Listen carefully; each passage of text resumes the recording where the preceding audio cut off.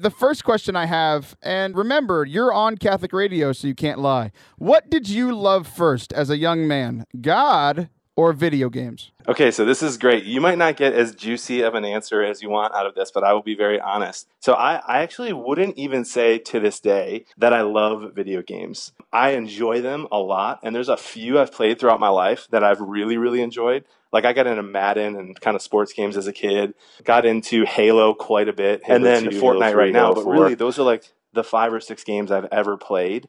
I've got 2 younger brothers, and they have played thousands of hours more than I have. So I will say I probably loved video games first, like truly like enjoyed them more than I enjoyed God or praying. But authentically caring and loving, I'm going to go with God. There you go. That's a good answer. I feel like you're a great politician. You found the way to actually give me the juicy answer under the guise of it not being a juicy answer. I really appreciate that.